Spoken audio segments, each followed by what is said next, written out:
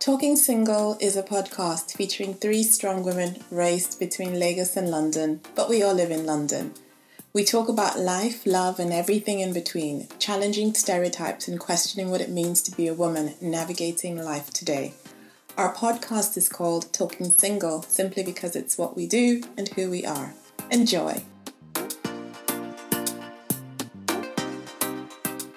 This episode is a bonus episode we did not know we would be recording.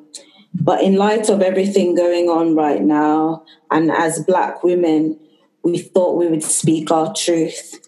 In the aftermath of the death of George Floyd, everyone I know who is Black has been triggered. It was the last straw for all of us. We are angry, we are sad, and we say enough is enough. No more killing us and no more treating us less than because of the color of our skin. It has gone on for too long and we have had enough. Hi, I'm Crystal and I'll be hosting the topic today, Black Lives Matter. Yeah, what did you guys think of that point? Like I was saying, resources. If, for example, I'm kind of working on a project at the moment that I'd love to kind of get off the ground. And it's kind of based around this in a way, because the thing that kind of triggered it is I don't know if you guys all saw I think it was back in February. No, it wasn't February, it was March. And those French scientists wanted to test out vaccines for coronavirus on Africans. Mm-hmm. Exactly. And this is exactly what I mean.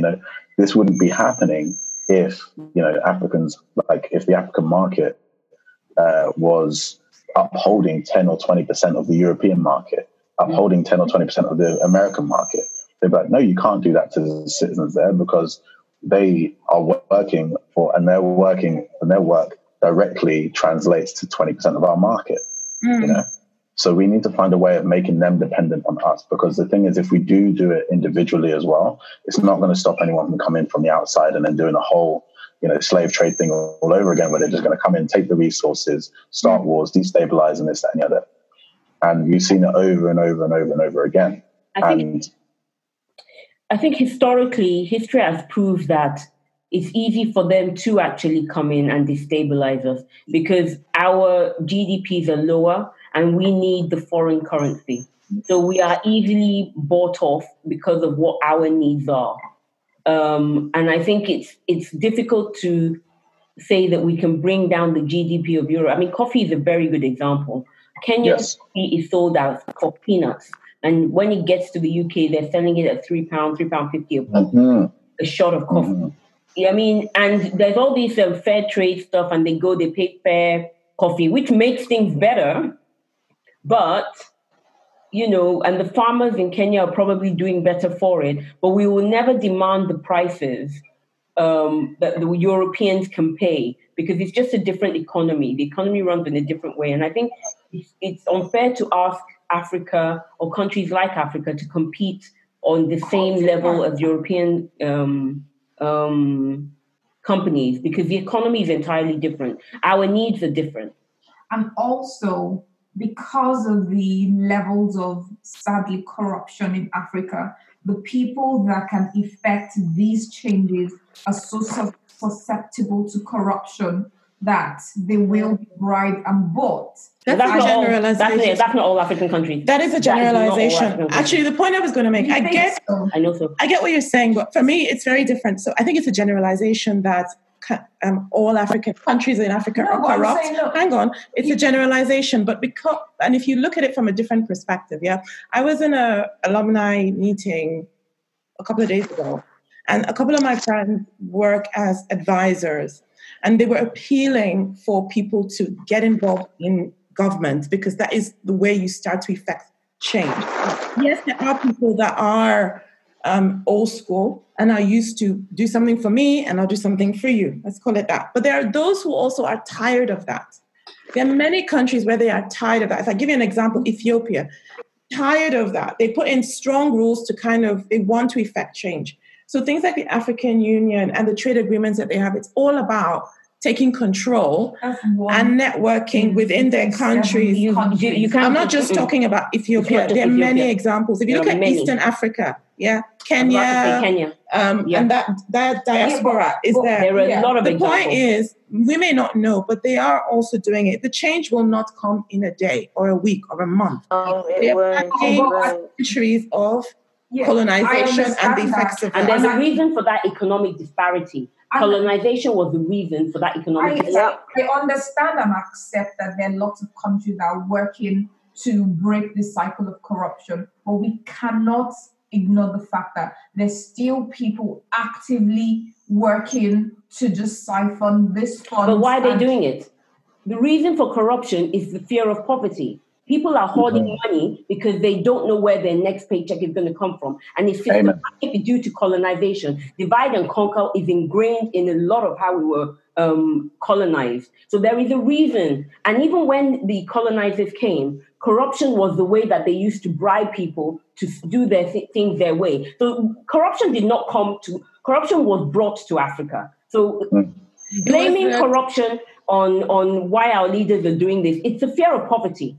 It's a consequence of so many systemic issues. Yes. Yeah, let's put it this way. It's a consequence of many things. And look, at the end of the day, it's not saying that there isn't. And there's some people that are just overtly greedy. Let's agree with that. But my point, to move us on, what I would say is there are people that are effective at really trying to make change. So to JP's point, how do we connect these people together so that we can use it as a way to start to break that cycle of systemic impact of colonization, racism, whatever you call it? There has to be that connection, which is, I think, JP's point. I get where you're coming, right? Yes. I'm not disputing it. I'm just saying there are many, it's not as black and white as that. Yeah, I know, but the thing that we have to make is we should accept that there are people that are working against our own progress, and we accept it. They're identified, and as you said, more and more people should get into positions where these terrible people are rooted out. And that's the aim. But until that is done, but that's happening. But I think it's idealistic to assume that there's never going to be some element of people that are going to be greedy. I mean, if you look at the American system, the British system, everywhere you will have it. So we can't wait for them to get out before, you effect change. You can't say it's never going to be like that, right? Even the most advanced, it's never. So in spite of that, we have to do what we need to do is the point. And I would say the second thing, just to build on what JP was saying, is the other thing that we can be looking to do is, what am I going to do as an individual to do something? Because it's not just big change. It's small change that can, small steps. What can I do? And I'm asking myself the question. I'm tired of sitting down, like I said before, being the only Black person in my company. How do I start to speak up and make people uncomfortable? And that's actually what I going to do. I'm going to make them very uncomfortable. Start to see what happen. Yeah. But it's true. If we don't speak, who is going to speak? Exactly. Yeah. I was thinking that... Sorry, Crystal. If you're sitting in a position where you are the only Black person, don't ask the organization why you are the only Black person. Ask the organization, why are you not talking about the fact that you are the only Black person? That's right. Yeah. So there are things that we can do, as simple as I'm going to make people uncomfortable. Yeah. Because I'm tired. Yeah. Mm-hmm. Yeah.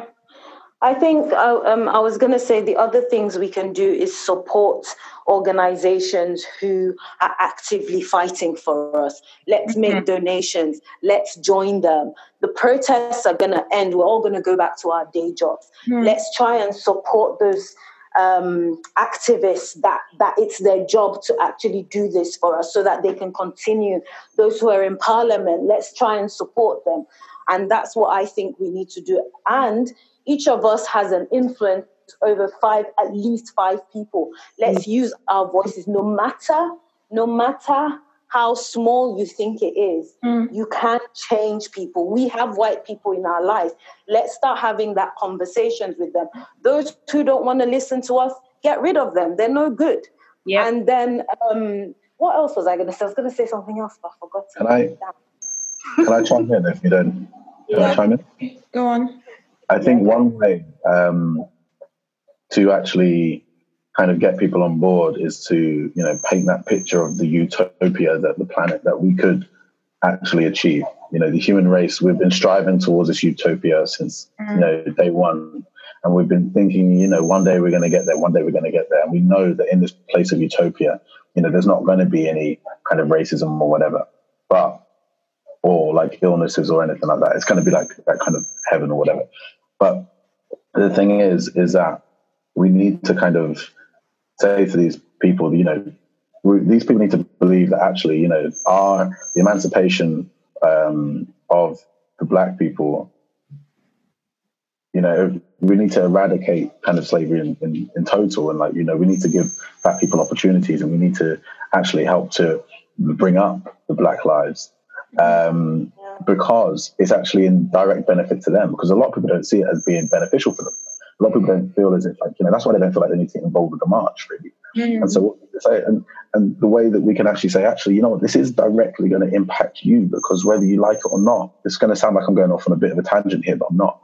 So they're going to be like, it's going to affect you, because one day you're going to be affected by things such as global warming. You're going to be affected by things such as cancer. You're going to know people that are affected by things such as global warming or cancer. And the thing is, if you've got one scientist working on the solution for cancer, just one, how long is it going to take them? Forever. Right? And it's going to take forever. If you've got one person working on the solution for global warming, how long is it going to take them? It's going to take them. If you've got two people working on that, it's still going to take a long time, but that time's going to be half. We need to work collectively. Yes, that's exactly it. You need to work in cooperation, not in competition. And so this is how it's going to impact them, because people that actually care about global warming but actually don't really care about the Black Lives Matter movement, there's a whole section of the pie that's not being utilized here to help to solve problems that could be used to help to solve the world's problems. And they're not giving us the opportunity to. They're not allowing us to actually be educated in the same way, because they're underfunding our schools. You know, they're underfunding the schools in the ghettos, in the neighborhoods, in the estates. And this is what we do, to actually like focus on the people that are underprivileged. And we need to actually bring them up. And I'm not just talking about the Black community. I'm talking about people that may only have one parent. They're underprivileged as well. They might be white also, all right? And so what I'm saying is, by focusing on these people and giving them the encouragement they need and putting them into the programs that they need, helping them through the schools, what you're doing is that you're bettering your chances of you getting yourself closer to that utopia. It all starts with education. It really does. And when we can actually, you know, if we can get, because at the moment I think it's something like 43% of the globe is considered to be educated to this, like, you know, be able to read, write, do math, arithmetics, and this and the other. But imagine if we can get that to 100%. Imagine that. We could half the amount of time it takes for us to get to this utopia. You know, the future could be here twice as quickly. And it could even happen maybe within our lifetimes or in the next lifetime. The thing is that people don't, like, these people that are sitting comfortable right now, they're up there sitting comfortable. They're like, life's good. But think of how good life could be for you. That's right. Yeah, absolutely. And this is what we need to do, and this is why it's important to emancipate yourself from this kind of slave, like this kind of slave owner mentality. This whole, you know, we need to have equality, but we don't need to have, like, I mean, equality is nice, but we can't implement systems of equality. You know, we need to have systems that are focused directly on these underprivileged people and paying more attention to these underprivileged people, so then they've got equal opportunity. So I don't know if you've seen that meme on Google, which is like, you know, equality versus equity. And you've seen it, right? And then it's those three kids standing by a baseball fence, one tall, one medium sized, and one small. And then it gives them all a box to stand on. The tall one can see twice as high now. The medium one can nearly see over the fence, but he can't see over the fence. Oh, sorry, he can just about see over the fence. And then the small one can't see over the fence still. And so that's a system of equality. You're giving them all the same treatment. You give them all the box, but that doesn't work because they still can't all see over the fence. You know, the small one can't see. So what do? You take the box from the big guy, give it to the small guy. Now all three of them can see over the fence. It's quick maths. And the thing is that when you can actually do that, you know, that's three people now that have the opportunity to see the game. You know, you've given opportunity to all three, not just two, and not just one. and you've implemented the system of equity in order to get there.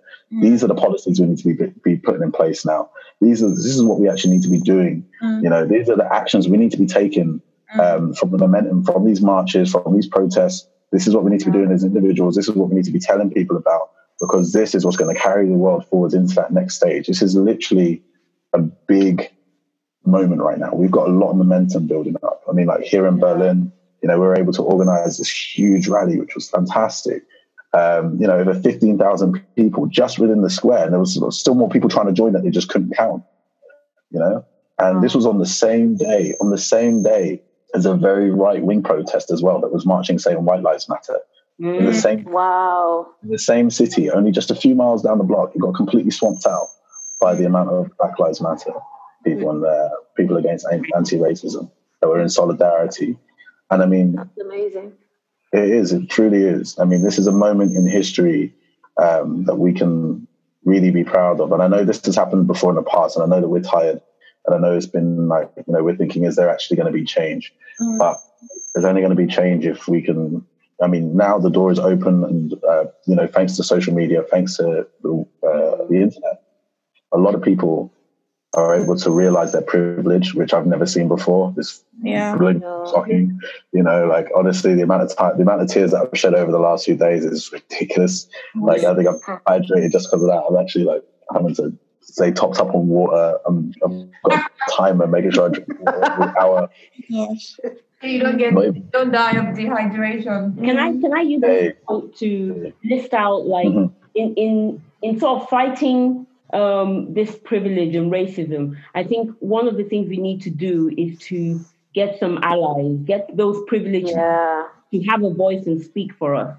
So I would like to just suggest a few things that they can do. That if you do have white friends or colleagues that you think could be sympathetic to the cause, I think it's time to approach them, to talk to them, you know, tell them not to feel uncomfortable, try and make them at ease. It's not about fighting with them. It's about letting them realize what their privilege actually is and letting them understand what the problem is, you know, and teaching them how to approach Black people, because quite a lot of them, they claim that, oh, I have a Black friend, but, you know, they're not part of the Black community and they probably never will be. So it's, you know, teach them how to communicate, you know, so that they don't, you know, say the wrong thing or be afraid to say the wrong thing. Get them to listen more and talk less, you know, get them to just try and listen to somebody else's experience and understand why the person's experience is different, you know,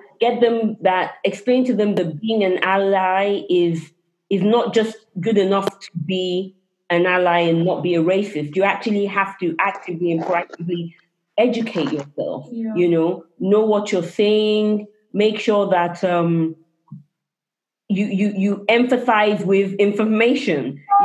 It's because it's your duty to. You can't pretend this isn't happening anymore. I think you also need to, you know, explain to them that they can't pretend that, oh my gosh, I didn't know this was happening. We've gone past that. You can't claim ignorance anymore, especially with all that's happening around. I think, you know, talk to your allies and let them know that, look, we're in a new world now. Things have changed. Things have shifted. You're either part of the problem or part of the solution. Encourage people to be part of the solution, you know? Also, to interject quickly, from a Black person's perspective, for me is I have decided, a while ago, decided to be unapologetically African or Black. I'd want to normalize my experience, my looks, my behavior, my speech as a Black woman. So for instance, I stopped wearing straight hair extensions to work because my hair doesn't look like that. So I'd having cornrows or single braids or have it out in a bun with my afro. And that's my African hair. So that people that, yes, the first few times people were uncomfortable, like, oh, your hair is different, or your hair looks interesting, and etc., etc. But when we normalize being Black or being an African person, more and more people, I think, would be able to, after a few years or weeks, months, days, or whatever, it then becomes normal thing to see an African woman with her Afro outer work. And slowly and surely, the ones that are allies will realize, oh, well, that's her hair, without having to make a big production when you have your hair out. It's not just hair. It's an example, but it's just normalizing being Black or being African, as opposed to folding yourself into this model of what the society wants you to look like or be like or sound like. I get that. That's another big, massive issue. It's almost another episode, to be honest. Yeah, I would just only say to that one that's a choice that you've taken for yourself. Yeah, exactly. That's my way of 100% what you are entitled to do. Yeah, right. You have every right to express your Blackness, your Africanness in the way that you want. Just like I may want to do it in a very different way. For me, the one I would, just to build on your point, I would pick on this stereotype of the Black angry woman at work. Just because you are passionate about something does not mean that you are an angry Black woman. And so I'm very when I have a point of view about something, I am very extra about it. And I've been called sassy. I've been called what are the other things that they call, when you're sassy? I've had, fiery, ghost sister. Yeah, I've had that as well. And I've kept quiet, and I've even at times laughed at it. I told myself I'm not going to do that anymore. I'm going to say, why did you say that? Do you understand how that means? How ridiculous that is? I'm not American. Have you been watching too many movies? Like, what are you associating with me? So we're going to be having, that's why I say I'm going to make people uncomfortable. One is about consciously talking about it, but also calling stuff out when I see it. Yeah, definitely. As well. But Yeah, I just wanted to say that one of the things that we can do, like the 4 of us, or is it 5 of us now? We should mentor other young Black girls, boys, because they are the future and they need us. Whatever we can do, mentor, whatever. I mean, maybe we don't have time, but it's just a thought I had. We can help the younger ones, and we should try to. And we show them all the beauty they have inside. Yes. Are you just? I think that's very important. Yep, she was. I think that's very pride. Oh Lord. Okay. To make it. Are we going to start singing now? Are we going to start singing? I feel like we've discussed all the points. What does change look like? I think we discussed what change looks like. But to summarize that, change look. Sorry, who wants to summarize? Because I can't talk. What change looks like? We've said it, right? We said it all. Yeah. Okay. I think the change. This is an interesting question that I think we can delve into even more, I suppose. But change looks, I suppose, I suppose you kind of get to that point where I know they say, I don't see color or whatever, but I feel like actually maybe that's what the future does kind of look like. I mean, you're just so accustomed to everyone, looking different. I mean, but I think ultimately change would look like, when we can look at the House of Parliament in the UK and not just see 1 or 2 Black people in there. That's what change looks like. I think change looks like, when you can look at a boardroom in a company, and at the moment, when you walk into a boardroom in a company, you can already kind of imagine what everyone's going to look like. They're typically going to be old white guys. And so, change isn't going to be that.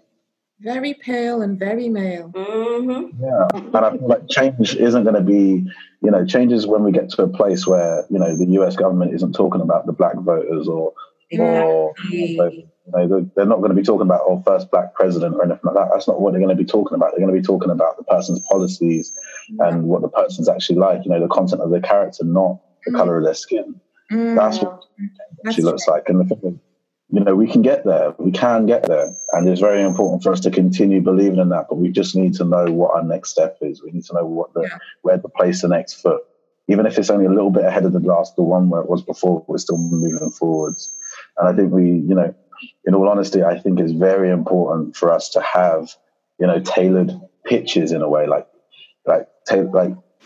coming sharpening our arguments and sharpening our sword in that way, because now we're coming into a place where people are going to be looking to us to make sure that we've got the answers, and we need to make sure that people are able to come and talk to us easily as well.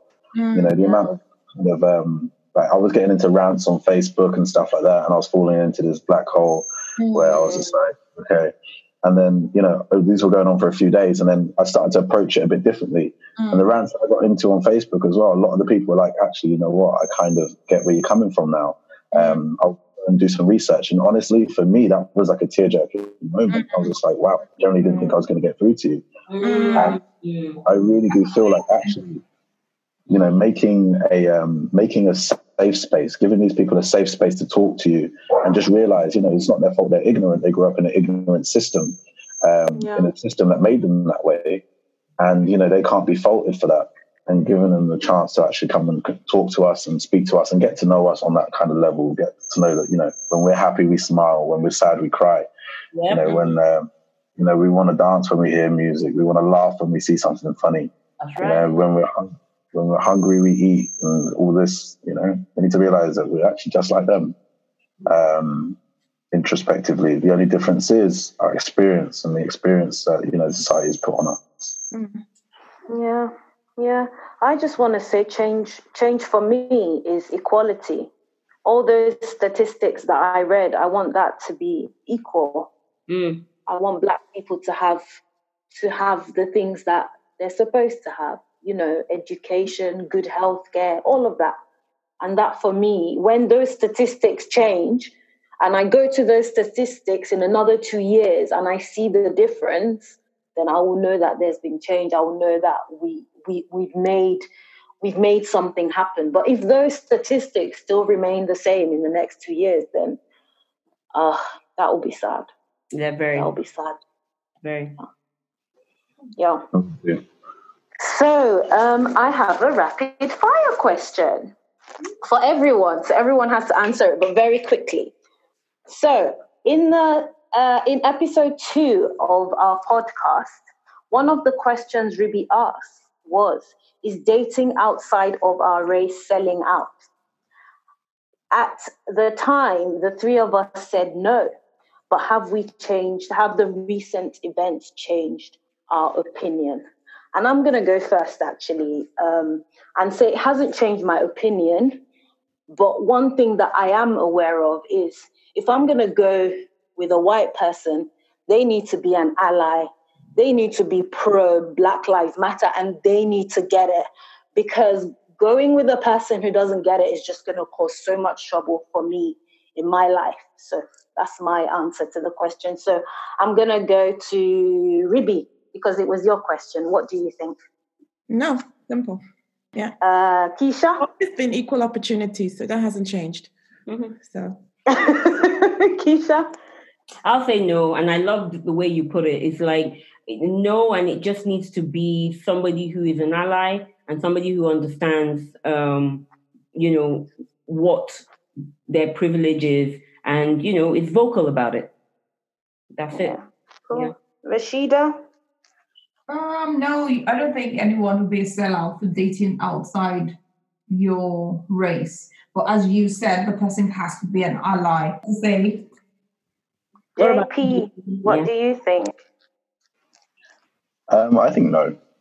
I don't think it's a bad thing to date outside of your ethnic group at all. I think I do think it's probably a lot harder if the person, it's definitely a lot harder if the person doesn't understand the struggles you've actually been through and just pass them off. I think I've kind of been in that situation before, and it's just not good.